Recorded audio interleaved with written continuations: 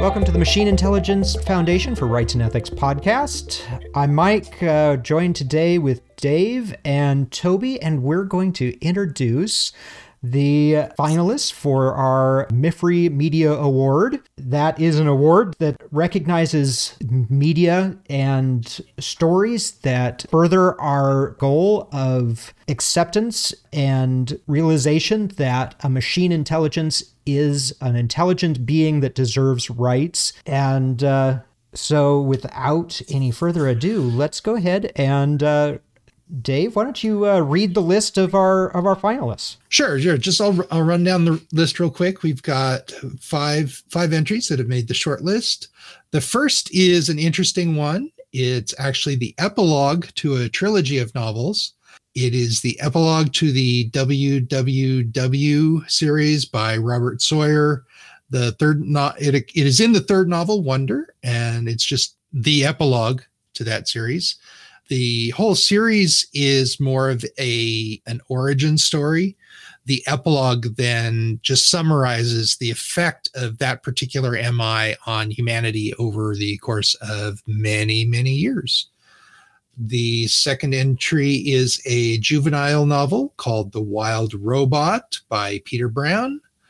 The third is a short story that we were actually first introduced to as a podcast. When Robot and Crow Saved East St. Louis. The next is a webcomic called Questionable Content. When Robot and Crow Saved East St. Louis, the author on that was Annalee Newitz. And then Questionable Content is created by Jeff Schock. And finally, we have another juvenile novel called Cog by Greg Van Eekhout.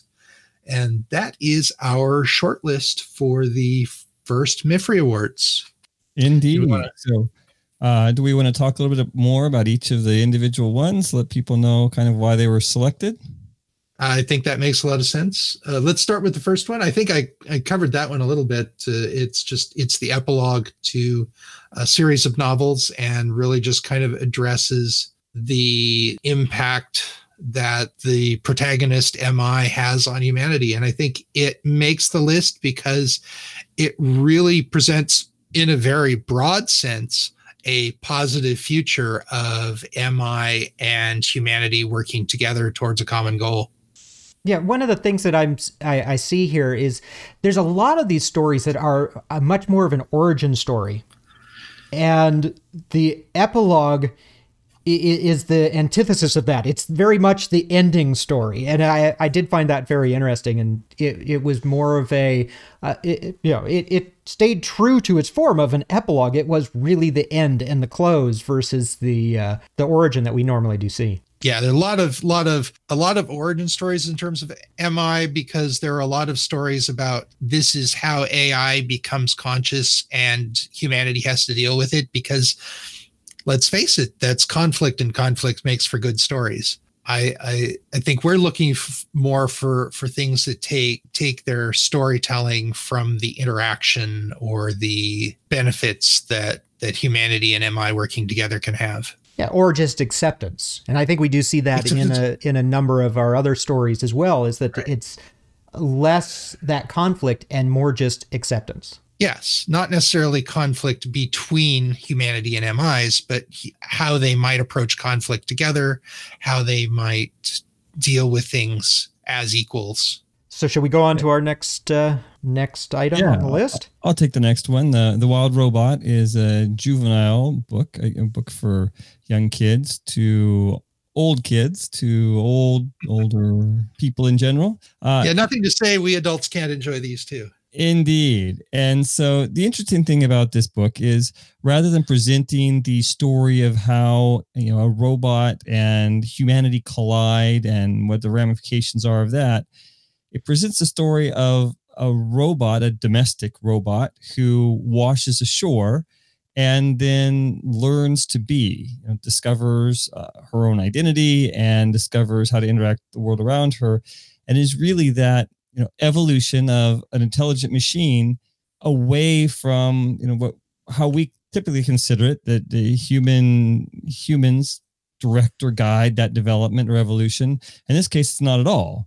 The robot's internal mechanisms allow her to adapt to the environment around her, and she begins to develop personality and awareness and consciousness and interaction with the world around her. And it makes for a fascinating juxtaposition compared to what we often hear the story of is it the dangerous machine intelligence? Is it the beneficial machine intelligence? In this case, it's simply an intelligence that arises through natural interaction. And as the intelligence evolves in the story, one of the most interesting things, I had an opportunity to speak with the author or listen to a presentation by the author. And he said that the root of creating the story of Peter Brown was kindness, that he believed that, that was the core message to communicate. And, for us, we found it very interesting to think, as there's so much debate in the world today about artificial intelligence and the potential for good or for bad, and how you can create a set of rules to constrain it and limit it and keep it under control. It was very interesting to read a story, a speculative story about an intelligent machine in which the core rule was be kind. I think another thing that this story helps you understand is something that a lot of us, I think everybody has to learn this at some point, is that other individuals have their own internal world. And I like how this story just extends that to machine intelligence. Yes, they're real, they're individuals, they have their own internal experience as well. And the evolution and development of them is wholly unpredictable. There's not a clear path for what will happen. So trying to create a set of guardrails that says behave this way and not this way and enforce them doesn't necessarily result as we predict, like in Jurassic Park, when Jeff Goldblum's character talks about life will find a way. All right. Let's look at that. Mike, did you want to take a look at the next one?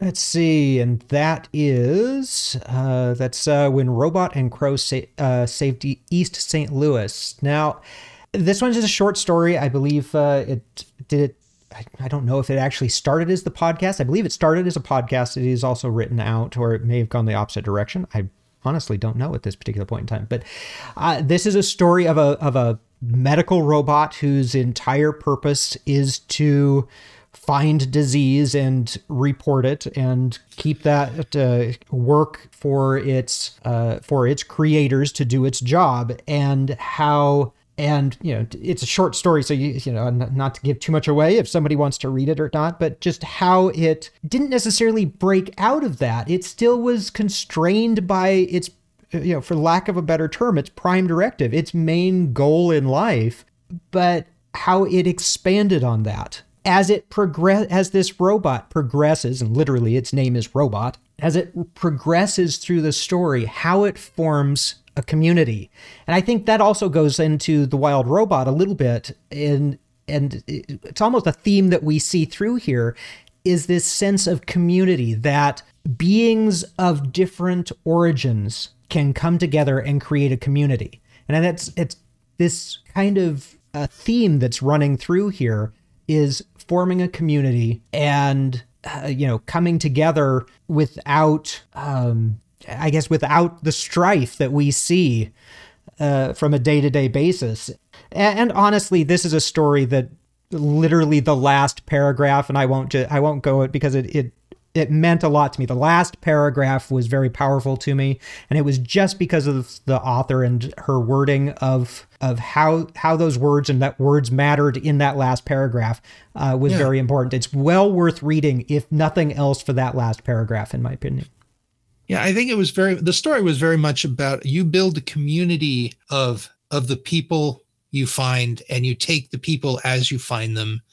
We all work within constraints. Humanity is constrained by its operating mechanism every day. We're all governed by instincts and biological drives, but we have the opportunity, just as Robot does here, to make the most of ourselves within those confines and find others who can help us while they work within their own confines. And yes, community was a great word to take out of that. So, Toby, do you want to take the next juvenile book that we have? Because we do have 2 juvenile books here on the list. And do you want to go ahead and take that one?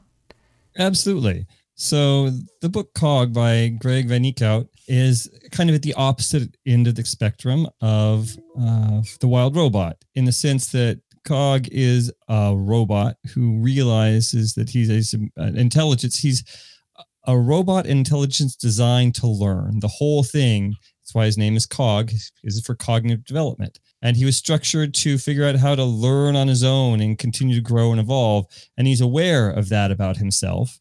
And his creator disappears one day. And so it's kind of an adventure story with himself and other people to find out what happened to his creator. So less the idea that there's an origin story about how the first intelligent robot came, or intelligent machine came to be, and more about how an adolescent intelligence approaches the world around them and tries to understand their place in the world around them. And so as such, it offers a very different perspective from this idea of what happens to intelligence that grows up or evolves, learns in isolation, as opposed to one that evolves and learns inside of a society and inside of, societal constructs. And so this one is probably more approachable for, younger children, just because it's an experience that we all have been through and that they go through. But again, it's about that the idea that machine intelligence is not some strange, odd, aggressive, violent force or presence, but really it can be about curiosity and about longing and yearning.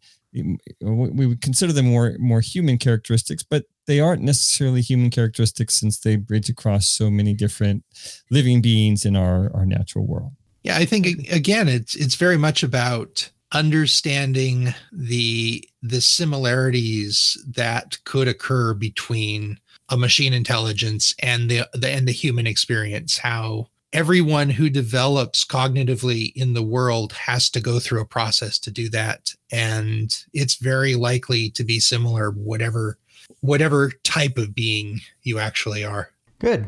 So, Dave, do you want to go ahead and take the last item on our list today? We have, one last item here, questionable content. It is a webcomic, been around for quite a while.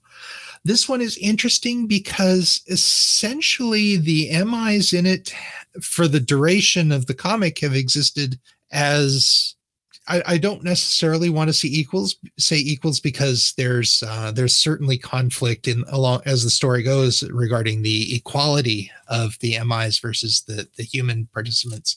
But as far as the story is concerned, they're very much equal participants in the stories. They live alongside the humans in the story. They have their own, each MI has its own storyline, and they interact on a regular basis with the humans. It's very much a partnership between humans and machines. And what I find particularly interesting is that the MIs take many physical forms, but there's very rarely a question of equality as another person simply because of your difference physically.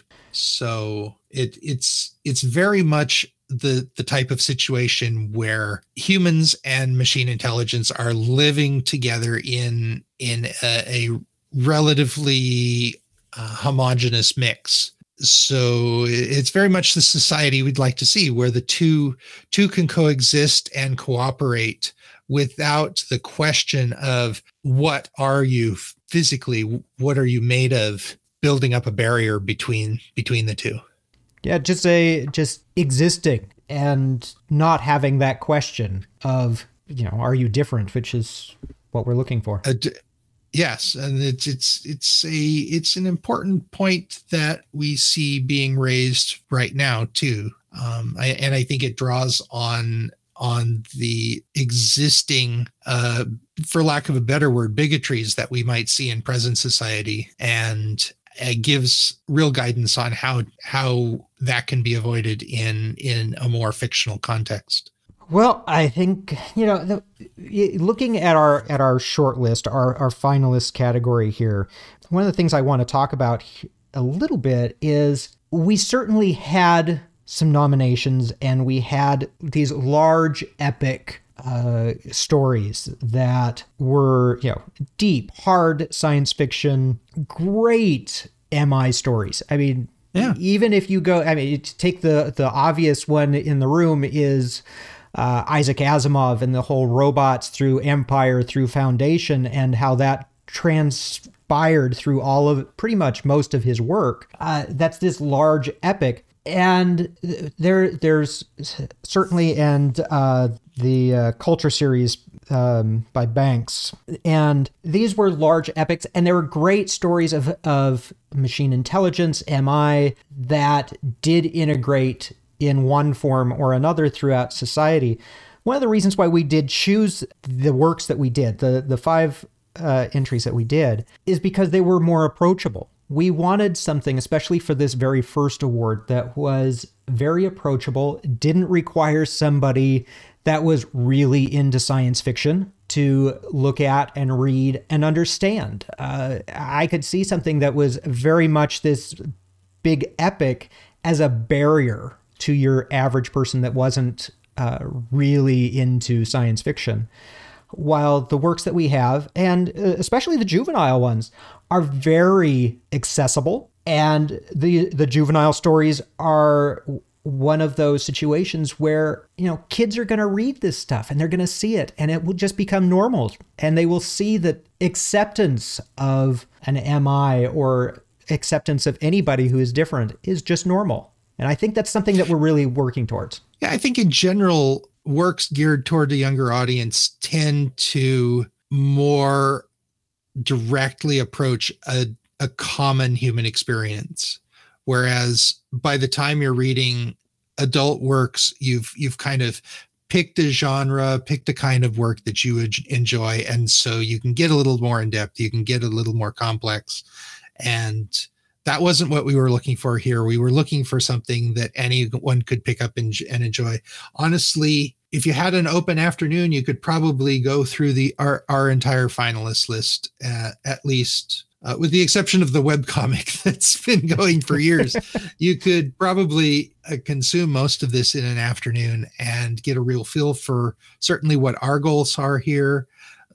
The sort of works that we appreciate and think are addressing the need to recognize what the MI experience might be and how important it is to recognize them as a partner in our future. I think that's a good place to end our discussion on our short list. We will be announcing our finalist here this fall. So now we have to sit down and decide which one. Now we have to have the really hard task of deciding, okay, which one of these really good entries here should actually get our very first award. And that's an important task for us. So, and it's going to be a hard one. So look forward to doing that, but also don't look forward to doing that. I hope we'll be publishing this list on our website so that anybody can go in and get that, find them, read them. And I hope you enjoy them as much as we do, and look forward to hearing from you again.